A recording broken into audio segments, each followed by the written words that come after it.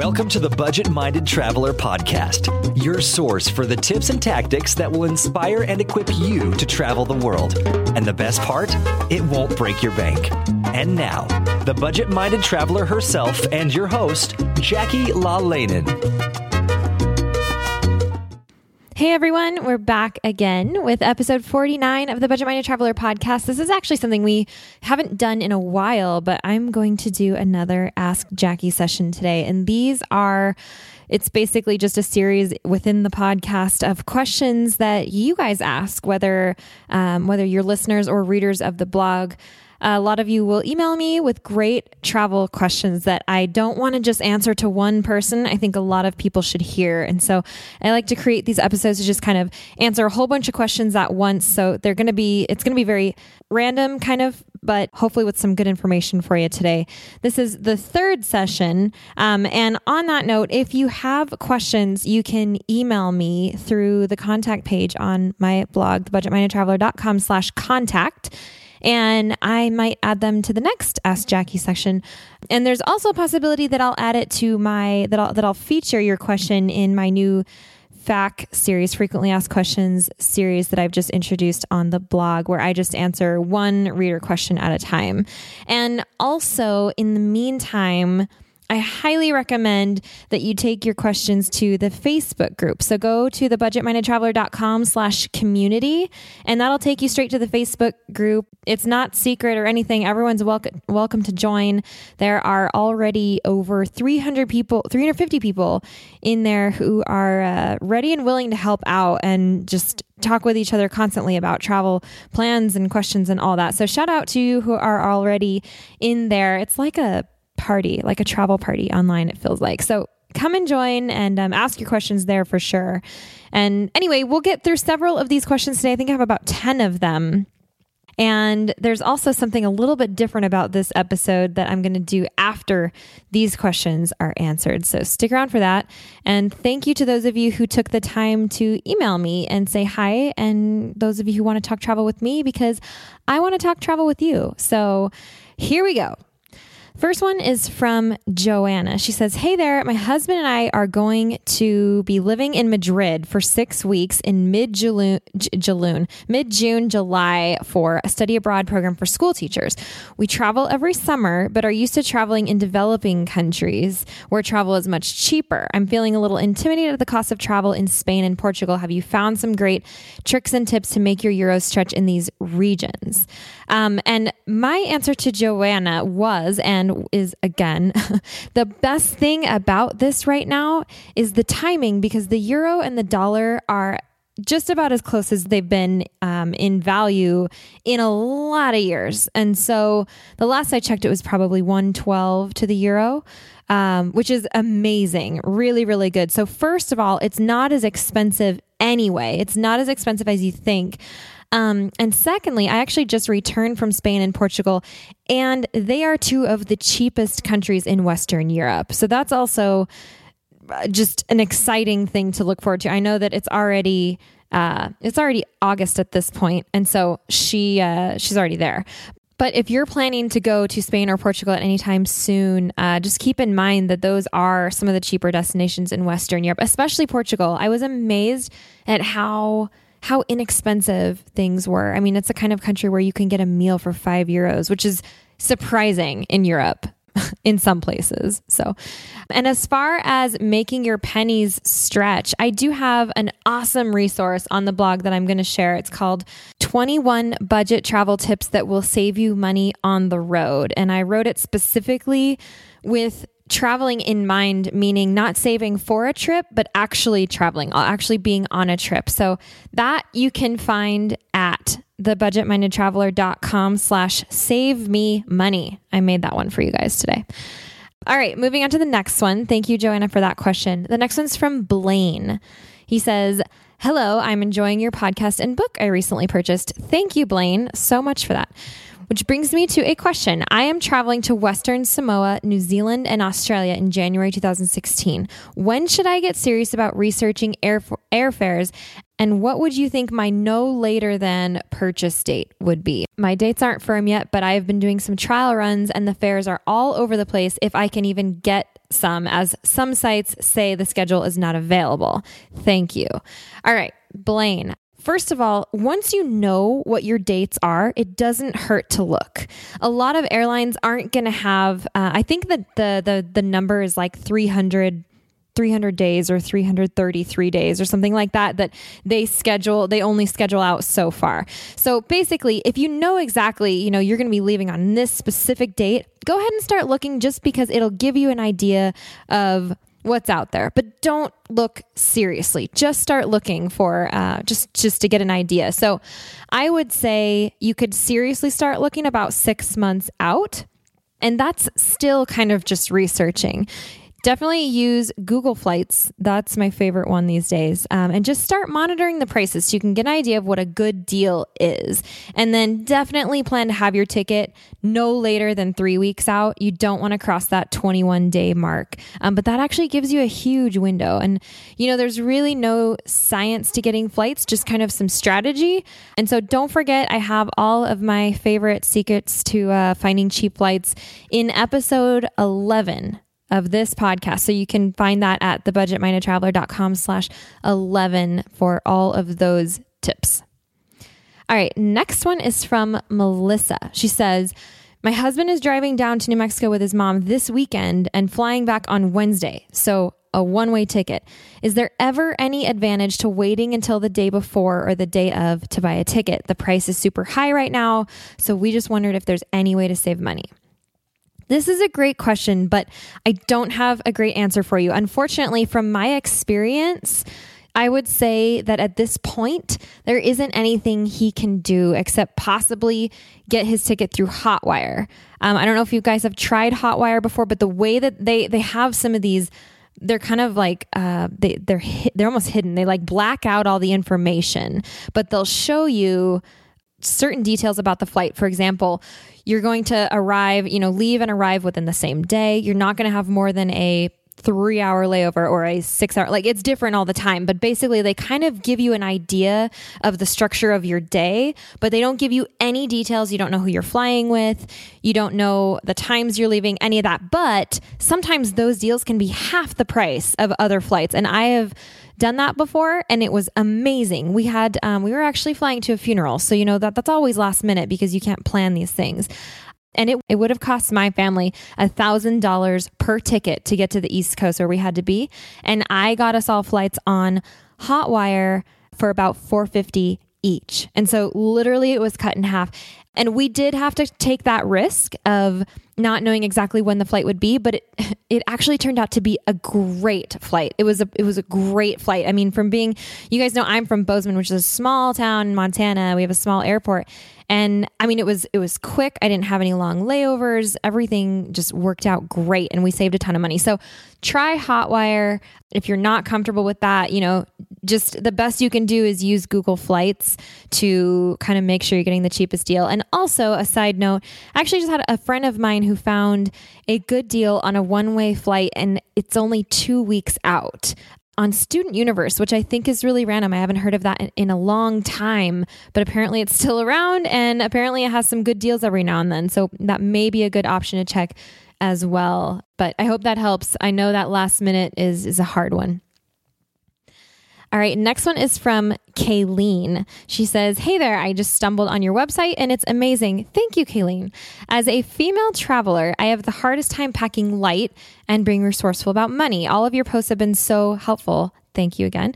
I do have one question though. My boyfriend and I are going to be taking a month-long trip to Europe between July and August, and we are flying with WOW Air, which is a low-cost carrier. And we were only given 25 pounds for our carry-on luggage. If we wanted to check a bag, it would be an additional $75 each. I know how that goes. That's terrible. So my question to you is it possible to pack for a month with only being able to carry 25 pounds of luggage? And my answer is absolutely. When I go traveling I think this last, couple trips ago when I was gone for a month with my carry-on, I weighed it once and I think it was 22 pounds and that was fully packed. My pack always seems to weigh right around 22 pounds. I think it's probably because I bring all the same things all the time. But I just want to use that to say, yes, you can do it. And just remember that if you pack for about a week with a lot of versatile outfits, you should be just fine. And you can always buy something if you absolutely need it. So don't pack your pack all the way full, and you should be good to go. And you can always weigh yourself with your pack on to see how much it's going to weigh and maybe distribute some of that weight, but it's definitely possible. You can do it. Okay, the next one is from Justin. And Justin says, "Hey, Jackie, big fan of the podcast. Can't wait for them to come back, but totally understand." Thank you for saying that, Justin. I appreciate it. Moving on, he says, "I bought a flight to Austin on Allegiant. Sadly, due to the major flooding, it was best I cancel.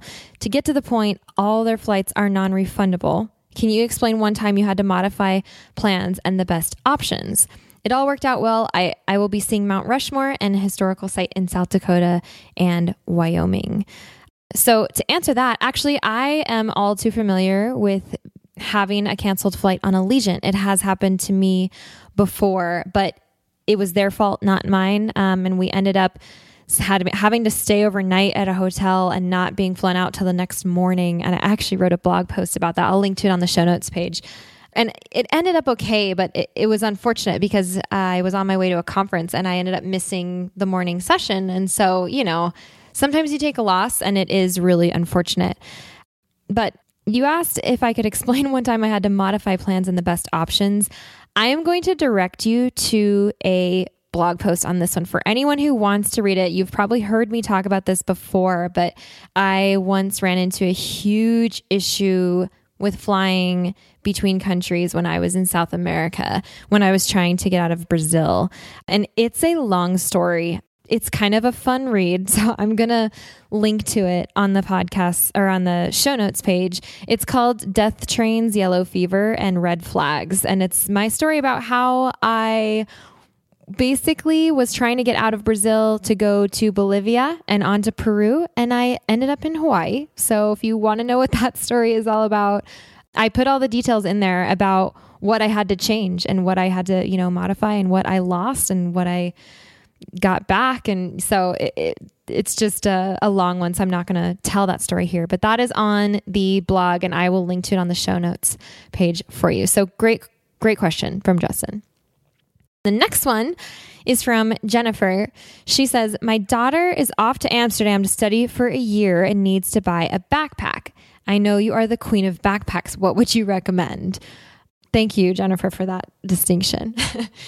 So I have a video about how to choose the perfect travel backpack. And I'm sure many of you have seen it, but I'm also sure that a lot of you are just podcast listeners who don't necessarily read my blog or watch my YouTube videos. And so I wanted to bring this up. I included this question specifically because that video is a really great resource for figuring out exactly what you should get in a backpack with 4 really simple basically criteria that you should be paying attention to and what you should look at and, things like that. And this is obviously from having learned from experience. So I would highly recommend that you watch it.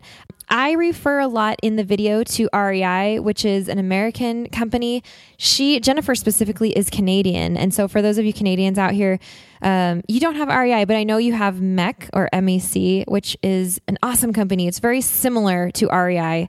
And so you can treat it the same, go into your local MEC or MEC, whatever you call it. But the video will explain everything you need to know for that. I will say I recommend sticking with a 50 liter or smaller, and that way you can fit it as a carry-on, especially so in this specific case, Jennifer's daughter is going to be moving overseas.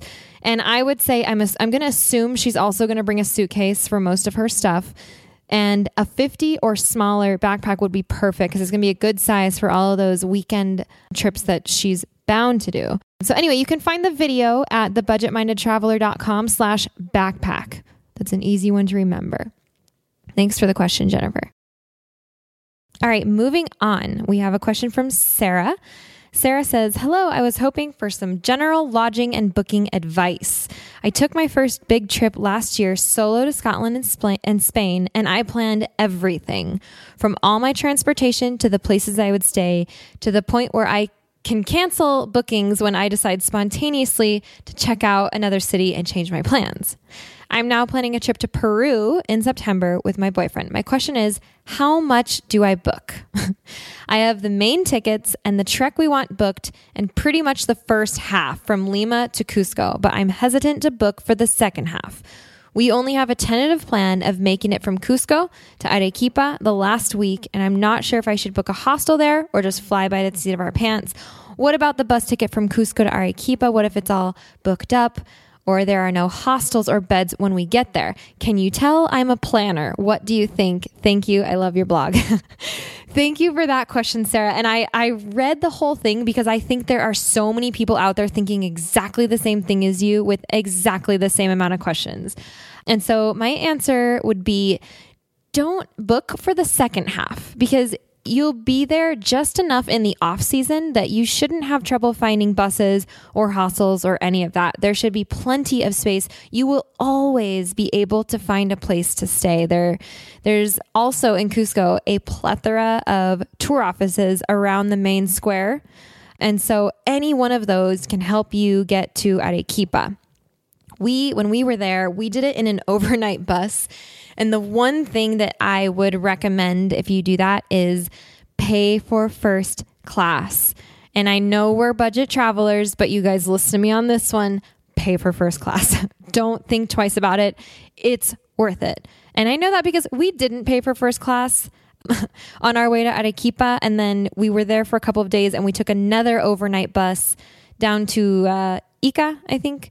And we paid for the first class on that one. And it was, oh my gosh, so much better. Just so much better. And it was maybe $20 more. I mean, when it's a matter of comfort and cleanliness and food and sleep and air, it's worth it. So just do that.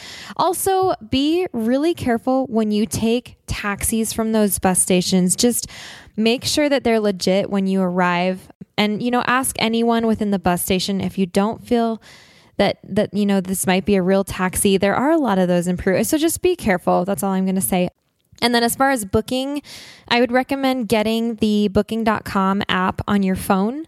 Find some Wi-Fi and use that to find places to stay, even last minute. Last minute is great because they often have deals last minute, and that always works. And don't forget that not every hotel and hostel is going to be online. Okay. So if it looks for any reason like everything is sold out online, don't freak out.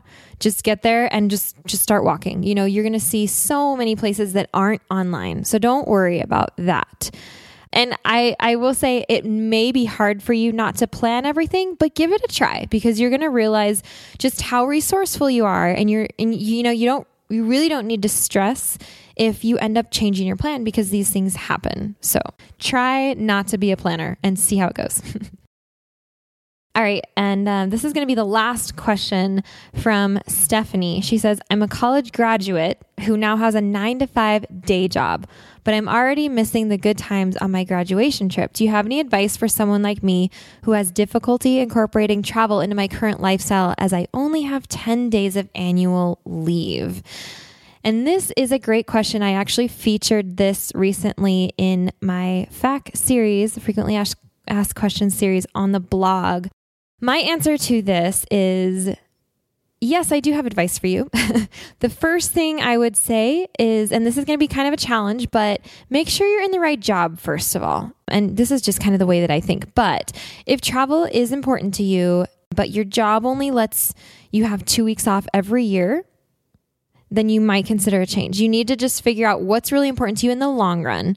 You can also try asking for time off without pay or ask for a leave of absence. I have a friend who has a 9-to-5 job, and every year she travels for at least a month, sometimes Anywhere between 4 to 8 weeks she'll travel. And a lot of this is without pay, but it's because travel is so important to her that she will just take the time off, and her job values her. And so, they respect that and it works out. So you really don't have a whole lot to lose if you just ask, just see what they might say. And if they don't allow that, I wouldn't take that lightly. That's when you need to really consider where you are and kind of check in with your priorities and make sure that job is really where you want to be. The travel bug is relentless, so this is not going to get easier. I would recommend, I have an episode on this podcast, number 29, which is an interview with Julie Smith, who is currently living in London, but she's American. She still has her corporate America job, and she gives advice about how anyone could go about taking their job overseas. I guess you do have to kind of be in the right situation for it. But if you do decide to quit your job, there are avenues you can take to kind of get one that might end up taking you overseas. And there are also lots of ways that you can travel and work overseas. And I'm going to list all of these on the show notes page because I have a bunch of links for you here. But also on the podcast, episode 5 is about Workaway, it is volunteering. So you're not getting paid for it, but it's an exchange of room and board. And so you're not paying for room and board partial board, usually that always varies. But while you're volunteering somewhere, you're not paying for it. There is an episode about finding jobs abroad with one of my good friends, Cody, who travels, and basically she follows jobs overseas. And so she'll just go on to the next one. And so she kind of gives all of her expertise about finding jobs overseas. And I have a couple more about getting a working holiday visa in New Zealand and volunteering and working abroad and what it's like to do Workaway and stuff like that. So I'm going to list all of those for you on the show notes page. And then I know that those were kind of two avenues about, quitting your job and traveling or taking your job overseas. But if you really can't take the time off or change your job, then you really just need to make the absolute most of your weekends and your weeks of vacation. And this is totally possible. In episode 35, I interviewed Paula Froelich, who's the editor-in-chief of Yahoo Travel. And she said it perfectly. She said, you could even just go an hour away. All you need to do is get out of the familiar. So whatever you do, just make sure you're taking care of yourself with your decision, check in with your priorities. And if travel turns out to be more important than your job, then find a way to make it happen.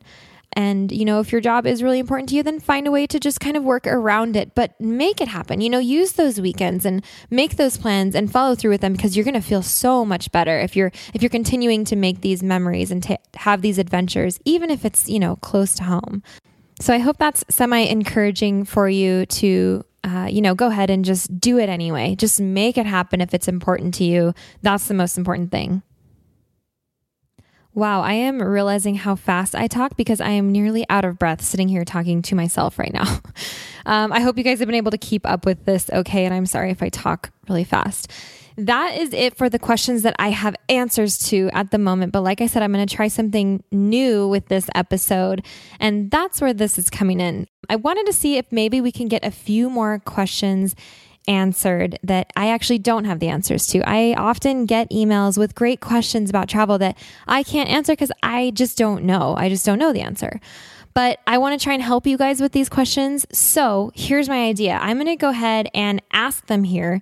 And if any of you guys listening can help contribute to the answer or know someone who might know the answer, head on over to the Facebook community and answer it there and share what you think. That would be amazing. And again, you can find that at thebudgetmindedtraveler.com/community. That'll take you straight to the Facebook page. All right, so here we go with a couple of these questions. The first one is from Manny. He says, I was wondering if at some point in the future you'd consider doing an episode on traveling with musical instruments, specifically larger ones such as guitars or cellos, etc. As you know, we guitar players are a dime a dozen, and most of us love to travel, but shudder at the thought of having a baggage handler man handle our precious instrument. Yet, we also don't like the idea of paying for another ticket so our instrument can travel in the seat next to us. And then there's the option of carry-on. So what are we supposed to do? What should we know? I'm hoping you know a fellow traveler who has experience traveling with instruments to help us out. So that's the question from Manny. And the only experience I have with that is when I brought back a guitar from Italy, and it wasn't even a full size guitar. Like it's almost full size, and I had a cloth case for it. And what I did was wrap it in scarves actually, so that it was nice and packed, and I carried it on with me. But and it worked. It was fine, but that's the only experience I have with this. So I'm hoping there's someone out there who has experience, traveling with a musical instrument. And if you have something to add to that, please come on over to the Facebook page, and I will make sure that Manny knows that the answer is there. So thank you guys. All right. Another one from AJ, and I hope I'm saying your name right. He says, I'm from India. I was wondering if you can find someone who is from a similar country in terms of visa issues. It is difficult to get a work travel visa for people like me. I'm actually looking at the Workaway website to find an opportunity to volunteer abroad. So I want to know which countries are the easiest to get a visa to volunteer, and what kind of visa do I need for that?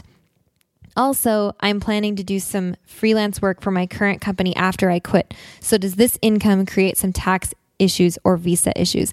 This is a really great and complex question. And unfortunately, it's going to be different basically for every country. But I do know that I have some listeners who are from India. And so if you guys know anything about this or can help answer these questions that are specific to India, that would be amazing.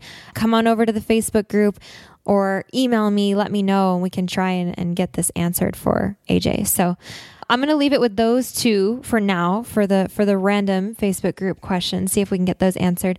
But I hope that this was helpful for you guys. I'm going to recap all of this with the show notes at thebudgetmindedtraveler.com/49. And keep in mind, I will be doing another one of these at some point in the future. So go ahead and keep asking your questions. Come join the Facebook community, the Facebook group at thebudgetmindedtraveler.com/community. And one more thing, if you guys love the show and you want to support me, please consider leaving a review in iTunes for me if you haven't yet. That would be wonderful. I would super appreciate it. And in a couple of weeks from now, we're starting up our long-term travel series here on the podcast with 4 different people who travel long-term. So stay tuned for that. And that's it for now. I'll catch you guys next time.